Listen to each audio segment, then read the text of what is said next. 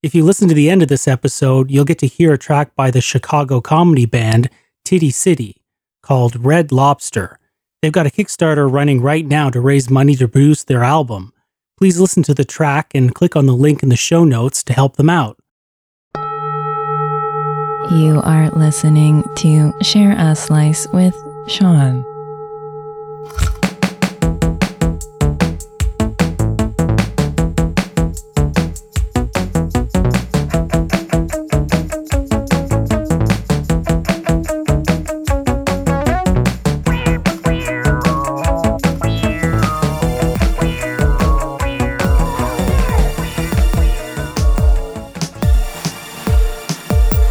Welcome to Share a Slice with Sean. I'm Sean.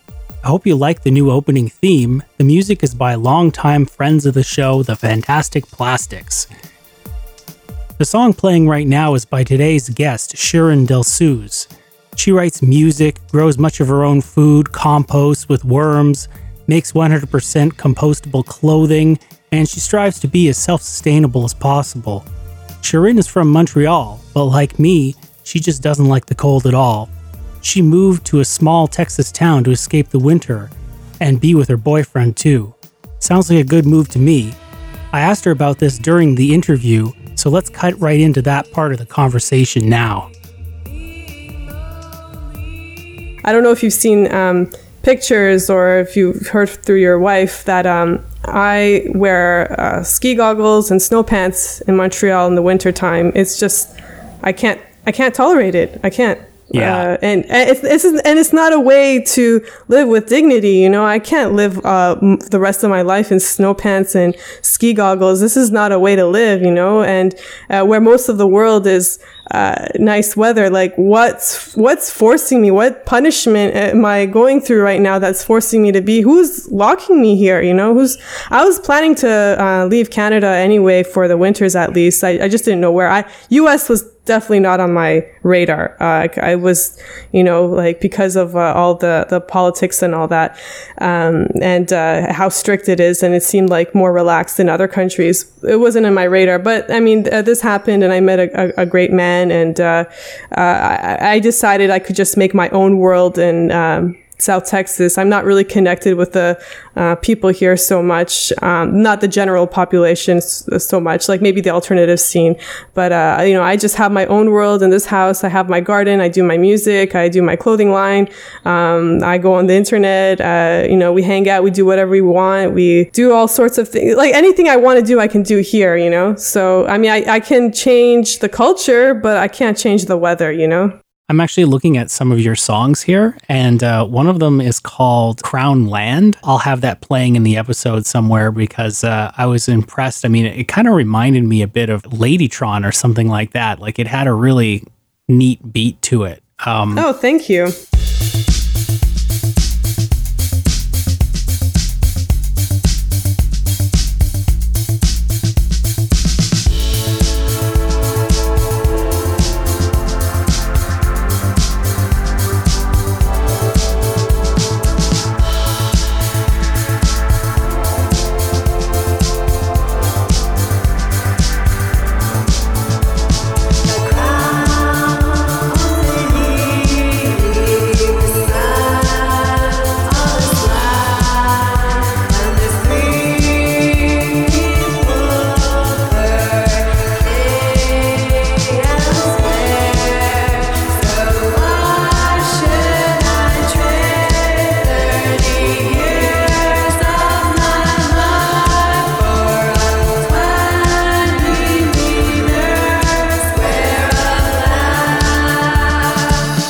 Could you tell me like a little bit about like what that means, that song, Crown Land? Yes.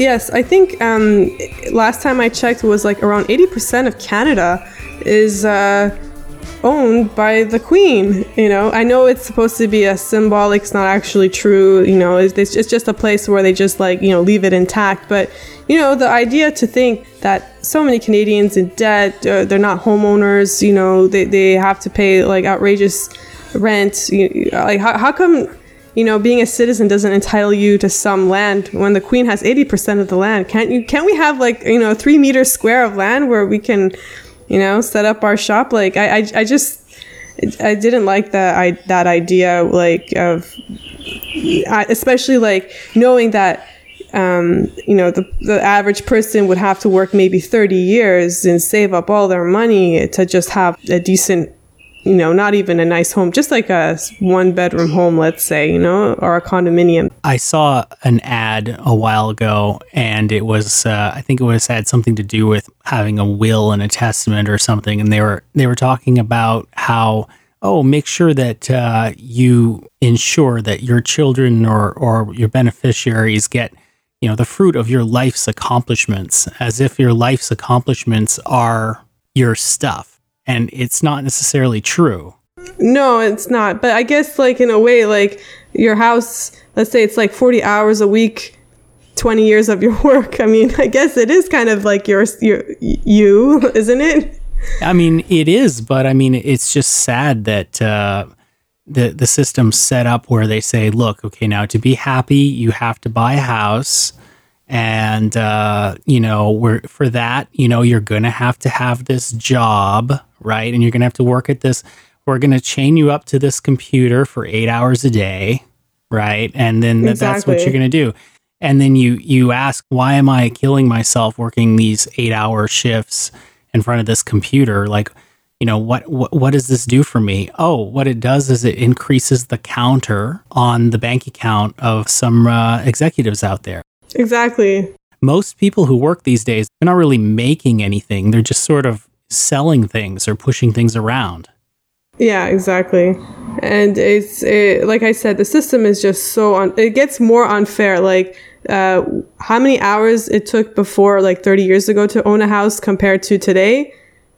It's much more like you'll have to work many more years probably than a person of like 30 years ago to own a house. So why is that? Why should I play that game? Why should I be part of it? Like, what's my motivation? Like, I was not motivated. So I had to find some like the earth is huge. I'm sure there's other solutions. And I mean, even here in Texas, I know the houses are not that much more expensive, but maybe we could like look into like getting a ranch that's not expensive, but by the water and good weather, and I could set up my eco village and live off the grid and be self-sufficient and teach others how to do it. That's like maybe an idea I might pursue in the future. Yeah, I actually saw on your website, I think this was on Lucid Living Music, you had this song, it was actually a music video, and it's called Quantitative Easing. Yes. And yeah. It kind of reminded me of all this where you were like talking about, what really is money.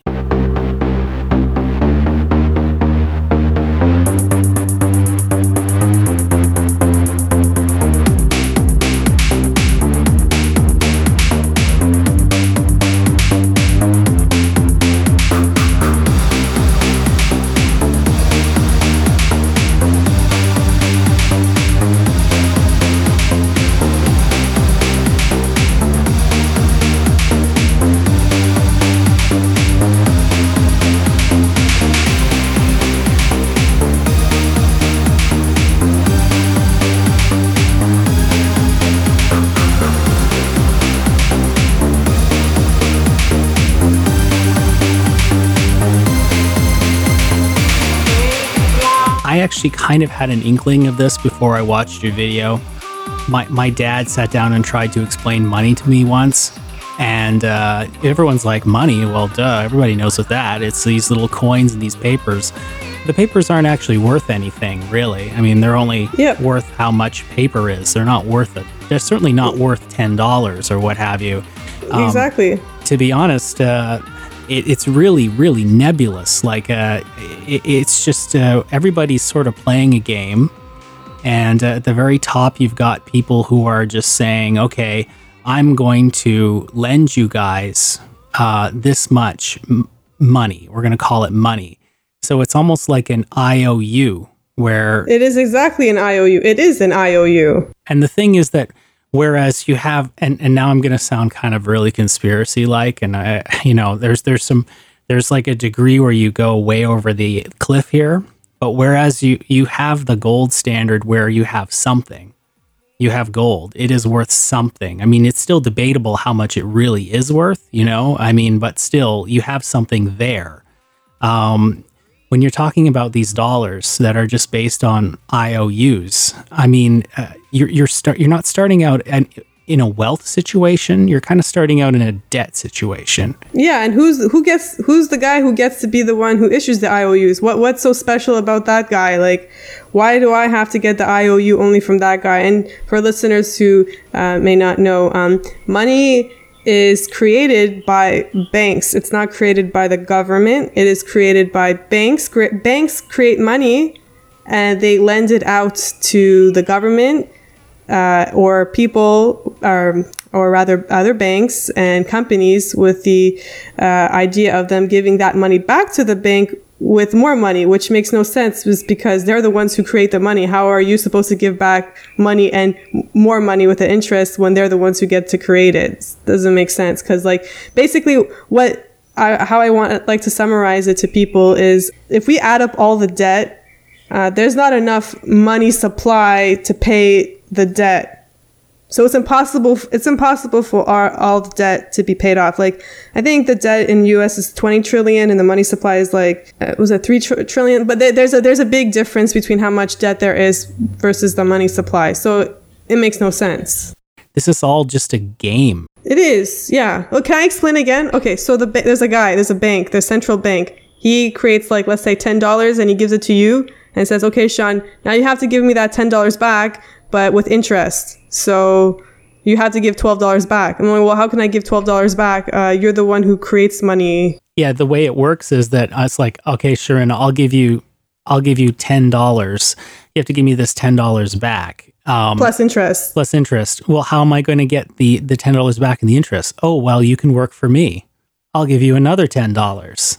Right? Or, you exactly. Yeah, that's how they enslaved you. Yeah. And basically it's impossible to pay off because, like I said, all the money supply, all the money that actually exists in the world is not enough to pay off all the debts. And that difference will always increase. Yeah, it's kind of depressing. I can see why you'd want to move to somewhere, at least being with nature and, trees and grass and dirt. Yeah, that's all real. Finding alternative ways to stick it to the system.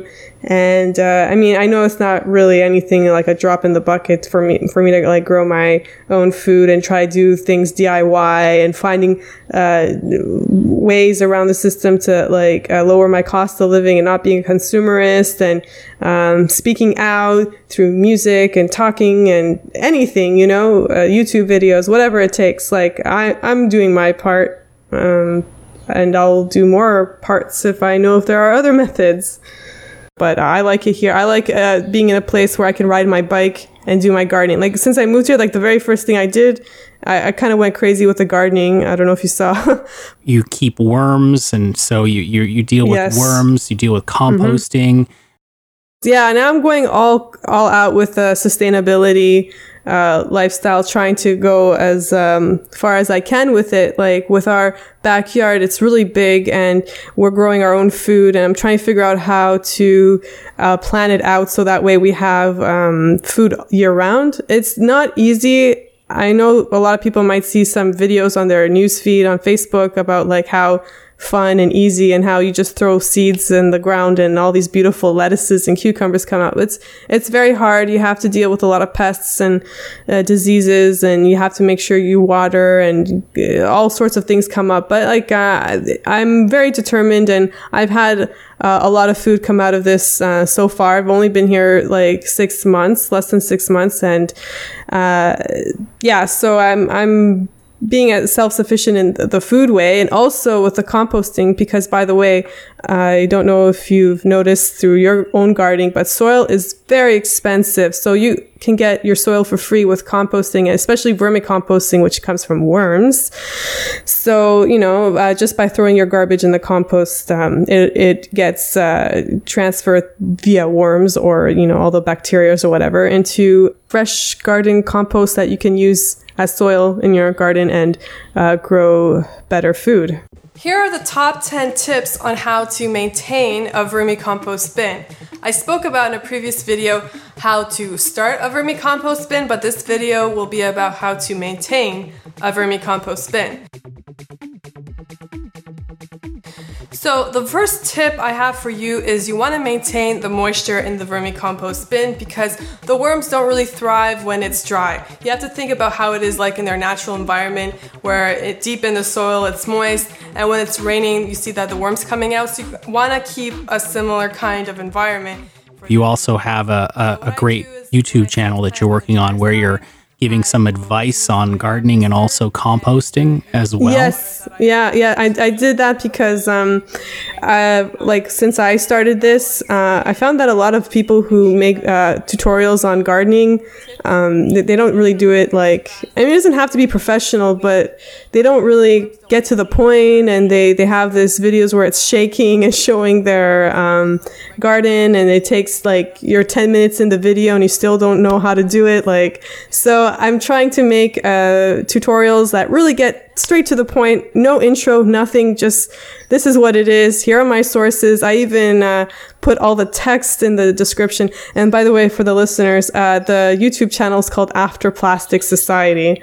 And it's just dedicated to making, gardening easy for people so they don't have to waste their time. And I just have 7 videos so far, but I work hard on them. They're not just anything. And also the other videos that I have are that I'm doing right now is not just about gardening, it's about compostable clothes, I call them. I'm trying to tell people about how they can make their own compostable clothes, and kind of promoting the clothes I make too, because believe me, if you knew the process, you wouldn't want to make the clothes. It's so much involved. So I'm doing tutorials about how I'm making my biodegradable clothes, how I dye them. I basically, for clothes to be compostable, I'm using plant-based dyes and cotton for the fabric, and making sure that the thread is also cotton, making sure 100% that there's no chemicals in the fabric, in the clothes that would be harmful for your compost pile. And by the way, if someone wants to check out these compostable biodegradable clothes, it's called havadesigns.com. You can check it out there.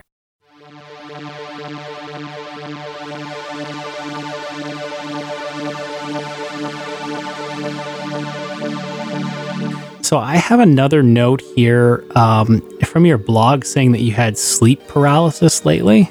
Oh, yeah, that's a real thing. I don't know if you've had this experience. It was this dream I had, okay? Imagine having this dream that you kind of think you're awake.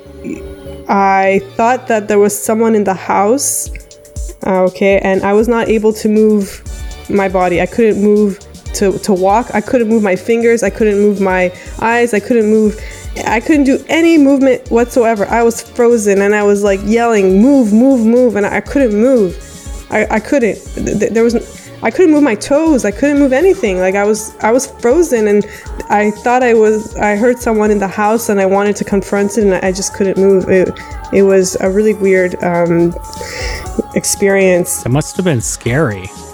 Yeah, it was. And I think it was because my husband, he leaves to work really early, 4:30 in the morning. So, and I told him for this morning to please turn off the ceiling fan. I don't remember why. I think I was trying to see if my throat would be better if he turned off the ceiling fan.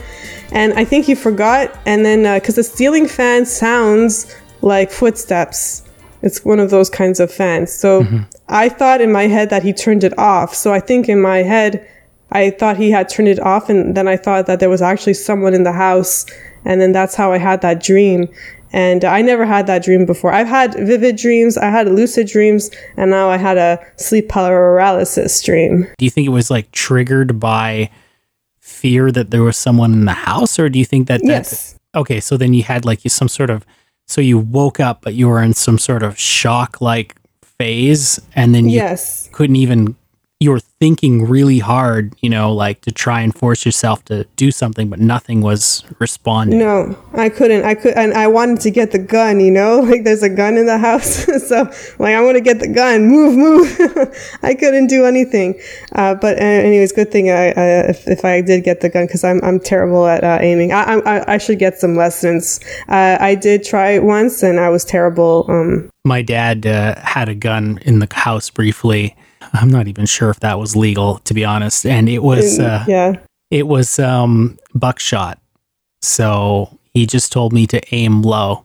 Oh, okay. I'll take that advice. It was like a bird gun or something, because it was buckshot. It has a spread to it. So you're just going to cause that person a great deal of pain, basically.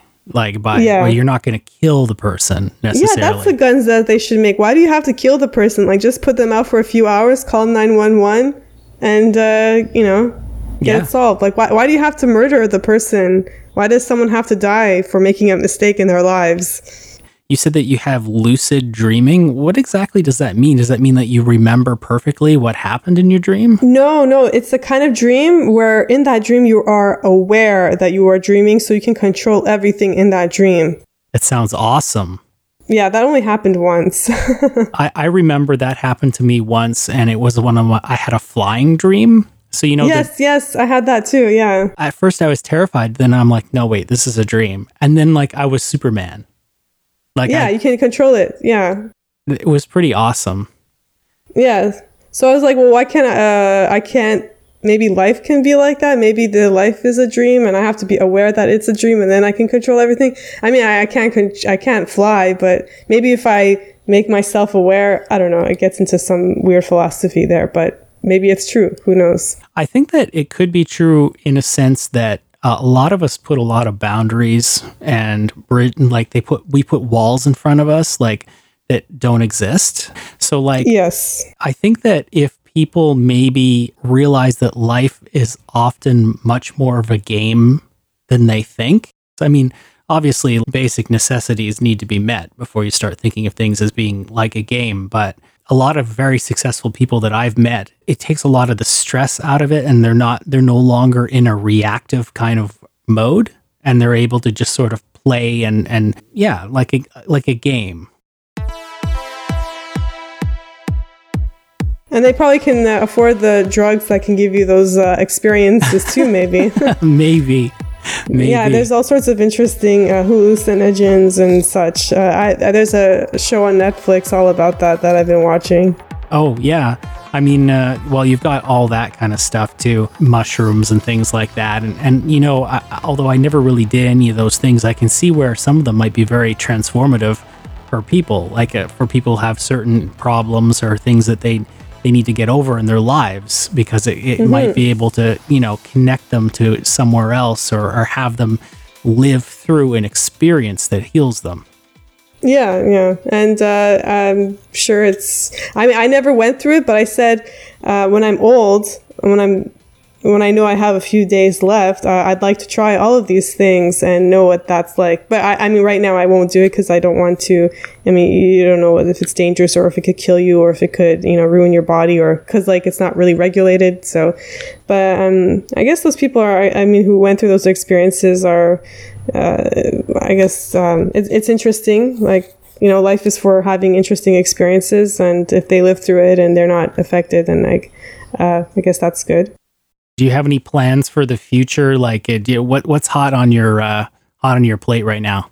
Yeah, right now, that's a good question, because I have this challenge of trying to focus on things. So right now I'm focusing, or this week rather, or this month, I am focusing on my clothing project, the Compostable clothes project, because no one else is doing this. Well, one company in Europe, but no one's making clothes that I know in America or Canada that is guaranteed to be completely safe for composting.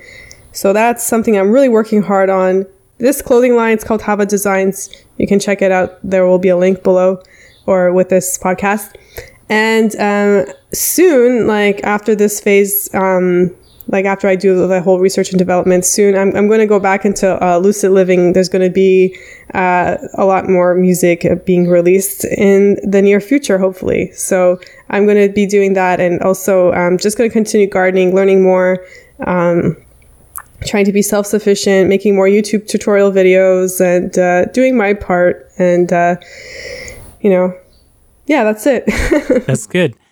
So thanks so much for being on the show, Shirin.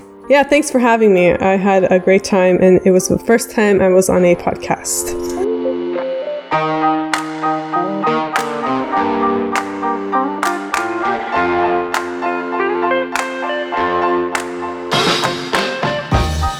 Well, that's about all for this episode. I hope you enjoyed it. I'd like to thank Shirin for being on the show and remind you that all of her links will be in the show notes. For now, though, you can check her out over at ShirinDelsooz.com. That's DELSOOZ.com. All the music during this interview is by Shirin, and there will be links in the show notes. As mentioned previously, the new theme song is by the Fantastic Plastics, and it's called G-Dub Heights, and there'll be a link to their Bandcamp page in the show notes as well. As usual, the outro music is by Chromatics Music, and it's used with permission. Hey, why don't you leave this show review over on Apple Podcasts or maybe on Stitcher? You could also find it on Facebook and Twitter too. Everything helps pad the fragile ego of yours truly, who puts these episodes out and throws them into the universe and wonders if there's anybody out there actually listening. Please let me know. Anyway, let's cheer things up right now with a track from friends and potential future guests of the show, Titty City. And City, by the way, is spelt with 2 T's. Please check out their Kickstarter campaign. The link is in the show notes. So thanks so much for listening, and here is that track I promised by Titty City. It's called Red Lobster.